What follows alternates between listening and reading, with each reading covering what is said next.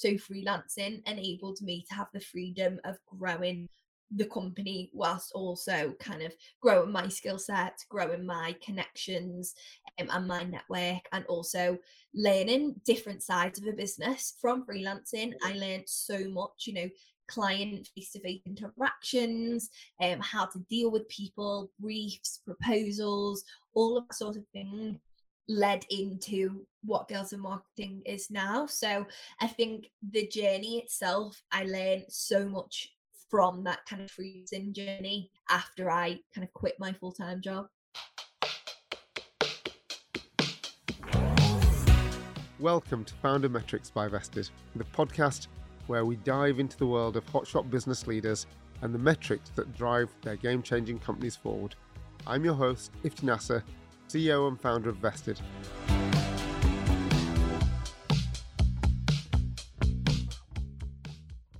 In today's episode, we'll be chatting to the inimitable Olivia May Hanlon, the remarkable founder and CEO of Girls in Marketing.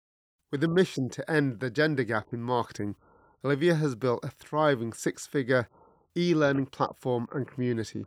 Recognised on NPW Future List of 2023, she also hosts a popular podcast with an impressive 90,000 downloads.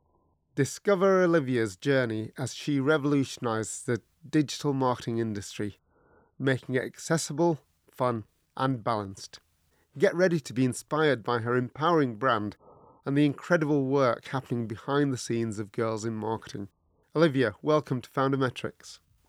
Yeah, so hello. Thank you for having me on the podcast. You didn't start life as a marketer, you started life as a psych. Why did you switch to marketing? I think for me, I just didn't realize that marketing was a thing, was a discipline really. I think that marketing has come a long way in the last few years, especially with the rise of digital, sixth form, college, choosing my options for university. I really love psychology.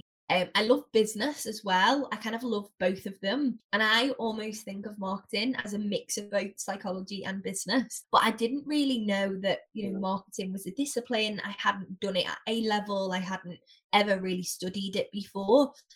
So I decided to take psychology on with me as my degree. And whilst I was at university that I discovered content writing, blogging, marketing. And once I discovered that, I just fell in love with it and had such a passion for it from day one, and decided to make a career in it. But I still do love psychology, but I almost feel like so many elements of marketing have that psychology element to them. So I very much do a lot of stuff within marketing that relates still to psychology now. So I love them both, but I definitely feel like marketing took my heart. Now, I think you're right. I think there's a lot of psychology in marketing. Just capturing people is imperative. When you talked about SEO, just picking up on the whole thing that we're doing here, which is about metrics. I mean, SEO is just a minefield of data. How did you actually get into that? Yeah, so I think I definitely started with the less data-led stuff. So kind of the more on-site, on-page keywords, like kind of SEO side of things. And then I started taking some courses. So I did a lot of different kind of online courses that really focused on the different elements. So kind of off-page and some more technical SEO. So I think it was very much a transition for me. I understand that on the offset, just thinking about SEO is quite overwhelming for a lot of people. And I almost say to people within our community and whoever I speak to, think of it like a journey, think of it like a process. Don't just think that one day you're going to wake up and understand SEO just, inside out. Instead, understand what you know and then what you can build on from that. So for me, it was very much the kind of on-site, on-page, content-led SEO stuff. Then I kind of started learning the off-site stuff. So, backlinks, PR, guest blog, and then off the back of that, then learned a lot more technical stuff as well. So it was very much a process, and it definitely wasn't an easy process for me. So it seems like you did both sides, both the art and the science of SEO, because I guess it can be quite daunting when you initially talk to people about SEO from a numbers perspective, at least. Going back to your earlier journey and having set up Girls in Marketing, you mentioned that you you did that having left your job and without, you told me when we were talking before about not having any savings. I mean, what was that like to do that? I mean, where's that confidence come from? So I like to self-identify as a calculated risk taker. So I like to take risks, but not too many risks. And I always calculate the different outcomes that can occur when taking a risk. So for me, leaving my job meant there was a lot of risks because there was a lot of financial risks. There was the risk of girls in marketing not taking off, not making any money. Lots of different, risks that you have as a business owner. But my way of almost kind of making sure that those risks didn't happen and I had that kind of solution to any problems was I found a way to continue to kind of make money and continue to progress in my career even though I wasn't in a full-time role. So I was freelancing in SEO and in content. So for me, very much about how do I continue my journey, don't really stump the growth of the journey just because I'm not working full time. And also, how do I grow girls in marketing at the same time? So, freelancing enabled me to have the freedom of growing the company whilst also kind of growing my skill set, growing my connections and my network, and also learning different sides of a business from freelancing. I learned so much, client face-to-face interactions, how to deal with people, briefs, proposals, all of that sort of thing led into what Girls in Marketing is now. So I think the journey itself, I learned so much from that kind of freezing journey after I kind of quit my full-time job. And when you think back to it, when you even started, how did you know that you were moving forward? What was it that you could see? What data did you look at to see whether this was actually worth progressing? For me, I think data plays a huge part in business, in any business. And I seen traction. So a big kind of metric for me was impact and traction of the community. So as much as now we are a fully fledged business, we have a full-time team, we have an office, we are very much a kind of startup and organization. At the beginning, it was very much about how much impact can we make, what is the track. Yeah, but how do you measure that? How do you actually measure Okay, impact? It so sounds very subjective. yeah, I think you can measure it in a number of different ways. For me, initially, it was the pure comments and feedback that we got from people, who attended things, who not just like the likes and the comments on things. I think definitely comments was a big thing, people commenting on LinkedIn posts or on Instagram posts or signing up for our email newsletter, all of those things, those numbers helped. But for me, it was the individual comments of people messaging us and saying, I've attended this webinar and I learned all of these amazing things. Or I did this program and I've now got a job in marketing, or I got a promotion or something like that. How did you track that though, Olivia? I mean, it's one thing seeing those pieces of feedback, but if it's and your your platform has become very successful, but when you get hundreds of thousands coming in, how do you track and maintain a monitor of that? So I used a number of different tools. Initially, a lot of social listening tools. So what people were publicly speaking about girls in marketing. I think from a private perspective, we just kind of captured that as much as we could. So we have a Google Drive folder with all of the comments that people have made.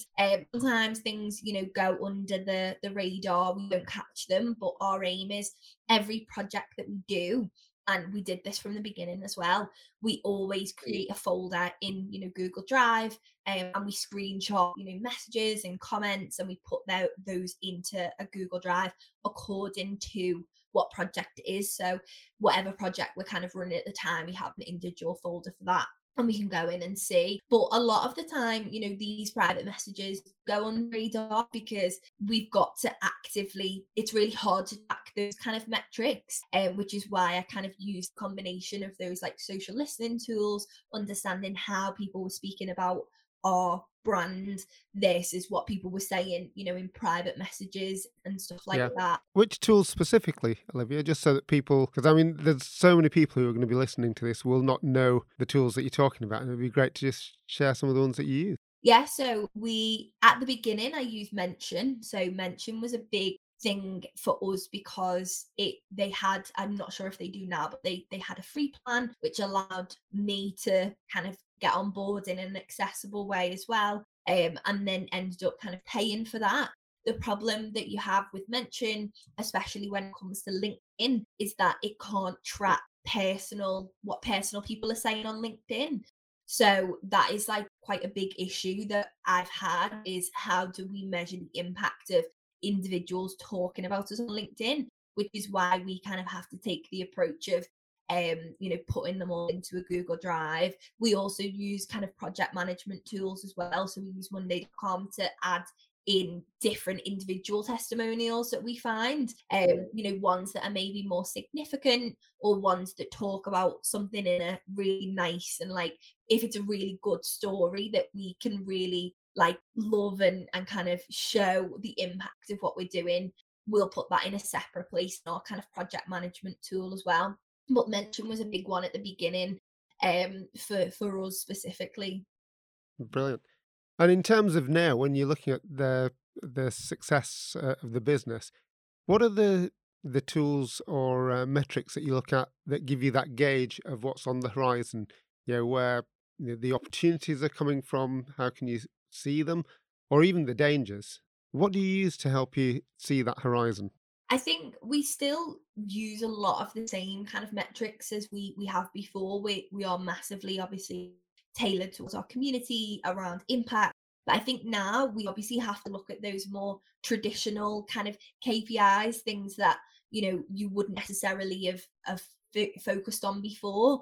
Having a team now, we have to focus on, okay, how do we create impact with brands? So we work a lot on campaigns with different marketing software type brands, where we do a range of different things for them. So depending on their objectives, we allow them to access our community. So for example, a brand may come to us and say, we want brand awareness. So then for them, their APIs are obviously different to a brand who comes and says, oh, we really want trials and sign-ups. So the kind of metrics change depending on the brand that we work with, and on that specific campaign and on that project. I think generally as a business, for me, it's about seeing that sustainable kind of growth. I am not somewhat, from a financial perspective, I'm not someone who wants to necessarily reach 10 million in the next 2 years or anything like that, but seeing that growth over time, even if it is just small steps financially. Okay, we've got this contract, or we've had this many new people join the platform, or anything like that. Those smaller metrics and that sustainable growth is really important for me from a financial perspective, and just knowing the numbers financially as well is so important. So, what are the key numbers then for you? Is it recurable revenue, sales, month on month growth? What really makes it for you, and for you to feel that that sustainability is coming? Because I mean, everybody will have highs and lows. What's the things that give you that comfort that things are in the right place? I think definitely monthly recurring revenue are huge, but because we work on a bit of a weird kind of business model, we obviously have our membership, and we have our courses that we run, so we have some sort of like monthly recurring revenue. We also do work with brands on kind of partnerships over quarters as well. So it's not always as easy to just map out monthly recurring revenue, because we also sign on, brands for 3 months, 6 months, 12 months. So we kind of like mesh it all together, put it into almost kind of like an ARR, so like annual recurring revenue instead, and then just kind of like split that up between the month. So it kind of is monthly recurring revenue, but it's not, because we might not necessarily get the same amount every month. We may see, a big contract come in 1 month and then not have another one for 3 months. So, do you see any correlation? You talked a lot about impact and share of voice stuff. So, do you see any leading indicators from impact signals that you see, let's say today? Does that relate to prospective MRR or ARR? 3 months down the line, 6 months down the line? Can you see those correlations? Yeah, I definitely think you can, but it is so hard to track. I mean, I know anyone out there who's listening who, does a bit of marketing will understand it's so hard to track kind of life cycle of customers, and it's so hard to understand, how much impact actually has on the business and has on the numbers themselves. I definitely think that the impact doesn't correlate directly with the business and the numbers, because I think that we have a huge reach. And a lot of people say to me, "Oh, I thought that the girls in marketing team was so much bigger than it is." We do so many things and we have, a really good team behind us, but we're not huge. There is only six of us. But I think sometimes the numbers and the impact can actually not go in your favor because people think that you are, bigger and you can do bigger things.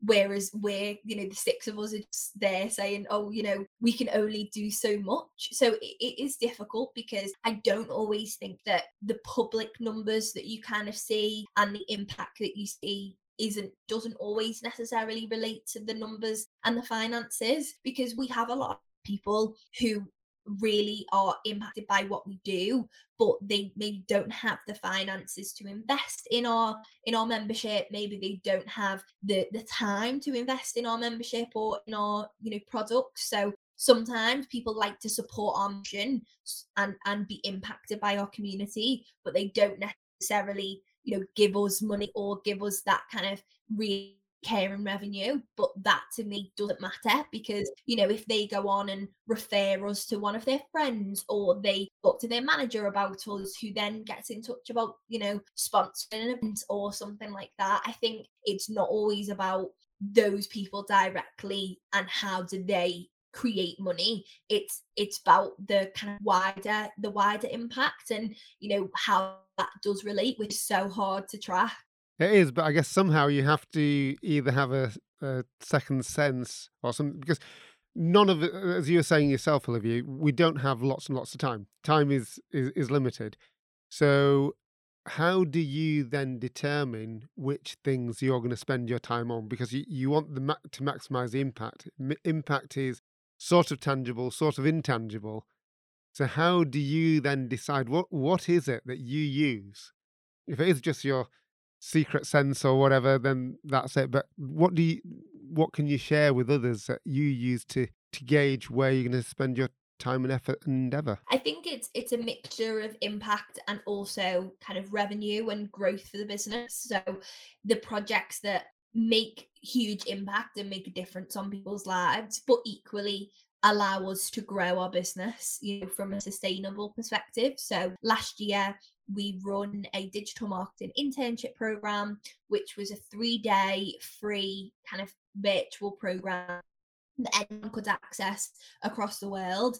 We ran that free for the end user, but we had sponsors on board. So we had two main sponsors who essentially they had a session within the program where they added value to the end user's life, but very much first their kind of tool at the heart of it. So it was two kind of marketing software brands. And we measured impact through that, from obviously user generated content. So people talking about the program, people post about the program, people actually just generally get in touch with us and everything like that. We measured user generated content was huge.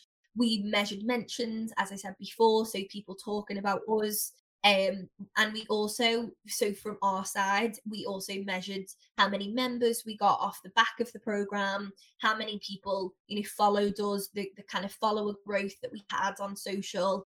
And then from a brand perspective, so one brand was very much focused on brand awareness, so they just wanted as much impact as possible. So for them, we focused on the user generated content. So within the program, we did a task where the end user, the attendee, had to log onto the platform, the kind of software, and take a screenshot of something, post it onto LinkedIn or onto Instagram, and then they kind of got entered into a prize draw type thing, and they had to say something that they loved about the platform. So they got tons of user generated content, tons of brand awareness from that. And that's something that, unfortunately, because it was on LinkedIn, we had to, as a team, individually go in and literally screenshot every single piece of user generated content. So it was very much approximate for them. And we made them aware of that at the beginning and said, it's really hard to track the metrics on LinkedIn. I know it's got a lot better now. LinkedIn now has kind of in platform analytics, so it is a lot easier to track now. But then it kind of wasn't. And then the other brand that we worked with was very much focused on getting kind of sign-ups and getting kind of link clicks. So we used a track link with them. They tracked obviously how many people went on the page, how many conversions, and it's estimated that it was kind of around 3,000 accounts were set up and used, and off the back of that, they got around 50 paying users, off kind of off the back of that in of itself. But another one of their objectives was actually not just link clicks and sign-ups, but longevity of customers. So they knew that they were investing in a program that was for kind of more junior to mid-level people. So they said, we might not get the impact now, but it's the impact that we'll get in, 2, 3, 4 years when these people are the managers and are the ones who are going to buy the product. How do you manage to sell that? Because if it's always about jam tomorrow, Yeah. yeah, so when these brands come to you, do they say, because they know what the leading indicators are, they say, I want, as you're saying, users signing up or mentions, or do you suggest to them what the best metric for assessing the success of a campaign is? It's a mixture. It's very much a collaborative effort, really. I think I always go in and say, "What's your objectives? What do you want to do?" And then I, tell them of the upcoming things that we have going on and how it may align with their objectives. But ultimately, if they want something that we can't give to them, I'm not going to sell it to them. So I think that's a big thing is, and I know I do speak to a lot of founders who just sell whatever they can and then they deliver afterwards. But I would never sell something that I didn't know we were going to be able to deliver on. So I knew that the internship program was a risk. And that is something that when I was speaking to sponsors and partners about, I explained to them, we did it at a relatively cheap sponsorship price. And I said, it is a risk, but I think that this is going to be the impact of it. And I think one of the brands was a brand that we'd already worked with before. So they already trusted us.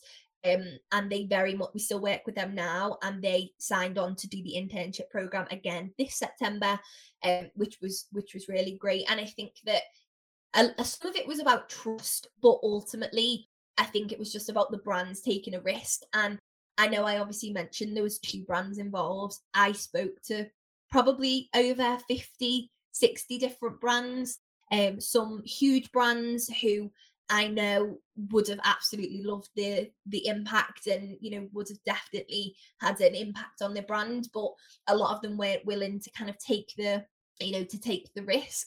But then this year it's been so much easier selling it because we already have the data and we tracked all the metrics. So I think initially, if you're in that stage of we've never done this before, it's just about selling the vision and selling the mission and really just going in and saying, this is what we want to achieve and we want you to believe in this mission with us. And we were just really lucky that we had 2 really amazing, quite big brands that did believe in what we were doing. And I think sometimes that's just something that comes with time. The more people and brands that you speak to, the more you refine your Yeah, pitch, you get the more you wiser. can sell it. Yeah. Talking about impact, you've had quite a lot of impact yourself and a lot of success. You've won Woman of the Year award for Merseyside last year, and you're on the future list of 2023 for the Northern Power Women Awards. What that impact, getting awards is brilliant. Have you been able to see how the success, your personal success in those awards and that of the business, translates into new business for you? Have you ever tracked that? Yeah, Is that's it not something that yeah, it's not something that I've ever really tracked, to be honest.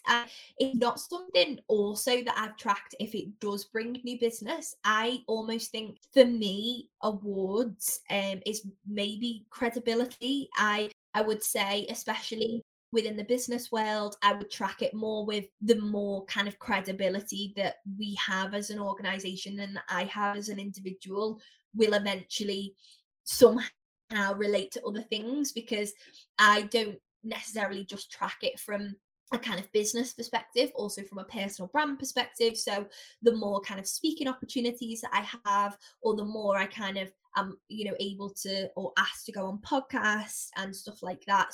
I've never really tracked direct business, but I almost see kind of awards and stuff like that more related to personal brand. We have never actually won an award as girls in marketing before. So that's something that maybe if we did do in future, that it would be interesting to see the impact of that.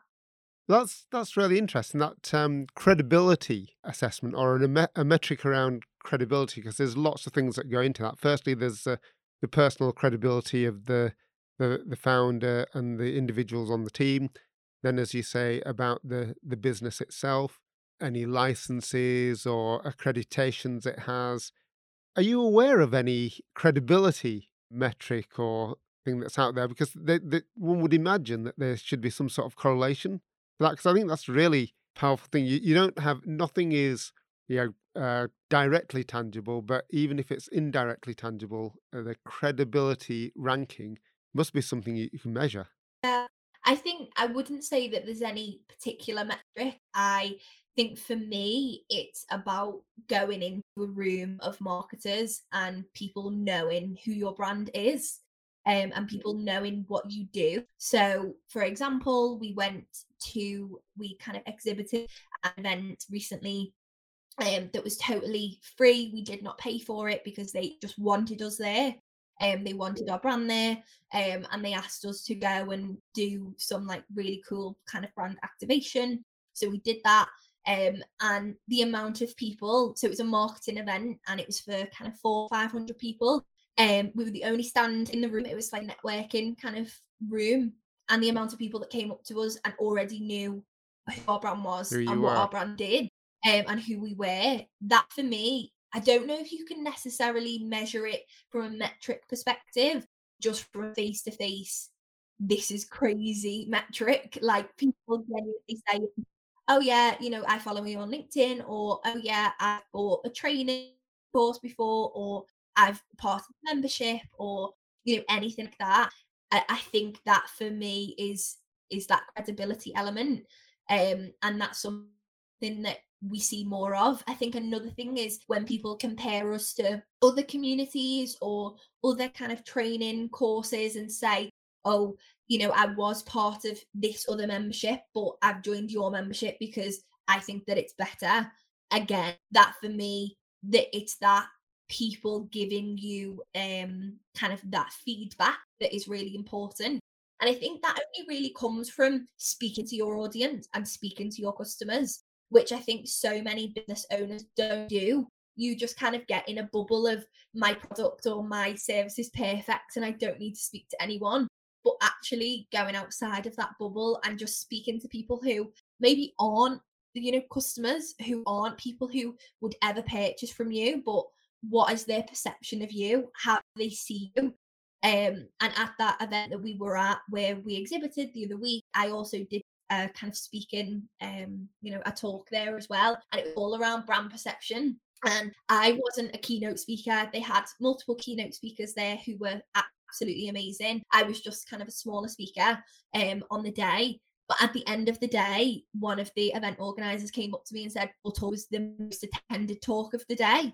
And again, that for me adds That's credibility because brilliant. that's people who are saying, over the keynotes, people are coming to see me, which I think again, That is fantastic. I mean, you should take a bow for that. I think just going back to what we were saying in terms of credibility, and I agree, there's no individual metric that's going to give you it. But it certainly inspired a thought about some sort of little algorithm that you could build up that takes all those different elements that you talked about, see how you can create a credibility uh, index or matrix metric of some kind. That's really inspiring. Actually, I'll take that away with me. So I guess we're getting to the end of time on this, but it'd be great to hear where do you see girls in marketing going over the next year or two?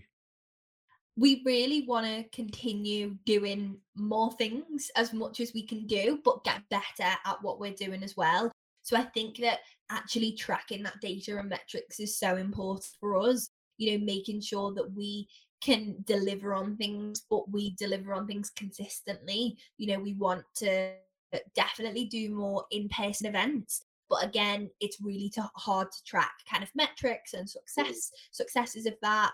Events has been in-person events has been something that we have done and have been relatively successful. We've always sold them out, people have always enjoyed them, but from a business and a financial perspective, we've lost money on most of the events that we've done because Oh we wow! haven't had a sponsor, and because we make them quite accessible from a money position. So it's literally like £20 per ticket. It means that we don't make any money from them. So I think obviously going back to what we were talking about before on measuring impact versus kind of finances and revenue, that is part of the model that we haven't really refined yet. And we need to really think about, okay, how do we know we can make impact and that's amazing, but how do we now make it sustainable and grow it as part of the business as well? Because at the moment it's not something that does make any money. But we know that, if we have maybe brands on board, we have sponsors on board, that's how we can kind of grow it even more. So yeah, I think that's kind of the future, is really figuring out the avenues that we've tried and trying to make them more successful from a financial perspective. I guess with increased credibility, more brands will be wanting to join or participate with you, and indeed then even sponsor, which ultimately, as you said, is where it's going to make a difference for you. I mean, at the moment you're based in Liverpool, but how broad is your business and customer reach? I mean, it's global. I would definitely say our big customer reach is the UK, so just literally across the UK. But I know that we do have people from all across the world. The brands that we've worked with have been all across the world as well. But I would say the biggest kind of impact that we've had and the biggest place our customers are and people are is probably the UK.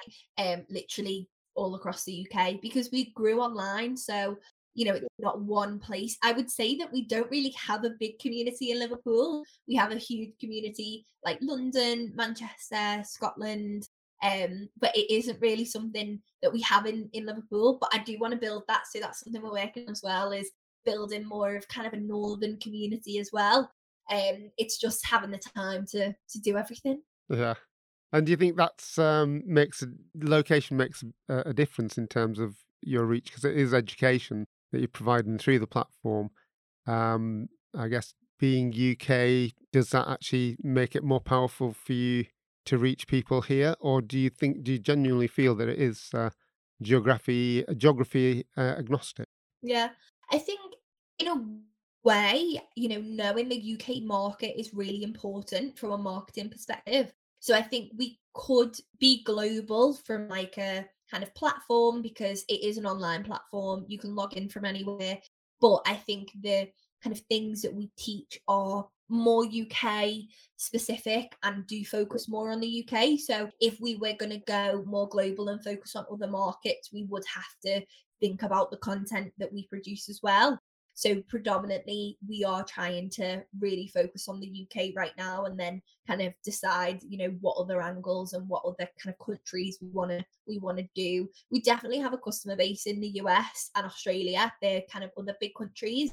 But again, the kind of market in marketing is different in the US, I know. So it's, really cracking the UK market before we can move and diversify. And what's exciting for the rest of this year? What's the end a good year for you look like now from a metrics perspective? What are the things that you're going to look at? Is it just the MMR? Is it about the team size? What's it going to be? I think the projects that we're working on right now are really exciting. As I said, we're really trying to refine the event side of things. So that's something that we're going to be investing in from a team perspective and also from a kind of time and effort perspective of the rest of the team. And I think for me, we are obviously doing our internship program again. We're also doing a virtual conference, which is going to be more focused on leadership in marketing. So I'm really excited about those things and doing those projects. We want to do more projects like that, but obviously we have to have the brands that are invested in those projects as well. We also have a podcast, and that's something that we really want to focus on. We're nearing 100,000 downloads of the podcast now, and we don't have a sponsor. Which is, I speak to so many people and they say, why do you not have a sponsor? But I think it's really hard to, again, track how successful a podcast is according to, downloads and, sponsorships and stuff. People don't understand the value that being a sponsor of a podcast is. So I think it's a really hard sell for a lot of brands. But on top of that, it's something that we really want to do. We want to kind of get on board and have a sponsor on board our podcast that is really invested in our mission, in reaching those people, everything like that. So lots of exciting things in the pipeline. And I think that metrics definitely comes into it a lot, and making sure that, tracking the success of those metrics, because I know that at the beginning of my journey, maybe I didn't track the metrics as much as I should have. And I think now as a business, so important to it. Absolutely. But you've got 100,000 downloads of the podcast. Do you know the nature of the people who've downloaded it? What do you know about the individuals who've downloaded it? And how can you use that information to maybe target the appropriate sponsors? Yeah, so the information that we know is quite limited, because that is something that we haven't done a research piece individually on, and the platforms that are podcasting platforms. So we use Anchor, which is now being bought by Spotify. So it's just called Spotify for Podcasters. That gives you quite in-depth kind of demographics. So we know our audience is majority female, which, I mean, it's a given with the No name. surprise. Exactly. We know a general age range, which kind of, I think it's 23 to 34. So I definitely, but that is only the demographics from Spotify listeners. But actually, the majority of our listeners are on Apple Podcasts. But unfortunately, Apple Podcasts doesn't have anything like Spotify does. So you don't know who's listening, which maybe you shouldn't do this when it comes to metrics. But we would assume that it is pretty similar, especially if you consider the audience that we have on social media, the people that are within our kind of membership, the people that buy our products. It's all very similar. So it's kind of women, 23 to 34, based in the UK, those types of things. So it's now finding a sponsor that wants to focus on those types of people. All right. So rather than find who do you think who would be, if you had three sponsor opportunities out there, who would be the best three? Give us some brands. I think the best brands would be ones that are kind of definitely on our mission, but not necessarily from a marketing sense, because our audience are not just marketers, they're women, they're professionals, they're people with lives. So I think we're going down the angle of getting more like feminine hygiene brands involved. So even like apps. So, Flow is a really good one. It's a period tracking app. Any kind of menstrual product, like Tampax even, loads of like really cool brands like that. Maybe some that are a little bit different. So we're looking into Estrids, who are like kind of the razor shaving brand. Or Wild, who are like the deodorant brand, they'd be really cool. We are very like invested in that sustainable mission, so anyone like that. I think those types of brands would be really cool. Or equally, any brands who want to have that exposure to a professional audience. So your HelloFresh, your Gusto, those types of things, because our audience, as I said, they're not just marketers, they are women, they're living their life, they're, all of those different things. So I think it'd be really cool to work with a brand who is on a similar mission to us and who we just love. We love working with brands that we use what they, their product, or we use their service. And we like to kind of live and breathe it and almost become brand ambassadors. So that's a mission I'm on at the moment. Well, it'd be brilliant if somebody from Wild or Tampax or Flow or even HelloFresh are listening to this podcast and think, yeah, actually that would be great. We need to reach out to Olivia and see if we can sponsor them, because they're talking exactly to our market. That would be amazing. Yeah, definitely give me an email. Brilliant. I think that's been such a brilliant conversation, Olivia, and learnt a lot about you and your journey, and how having a business that you've created from nothing now has 6 folk that you are looking after as a consequence. And I just wish you every success going forward and lots of sponsors. Thank you.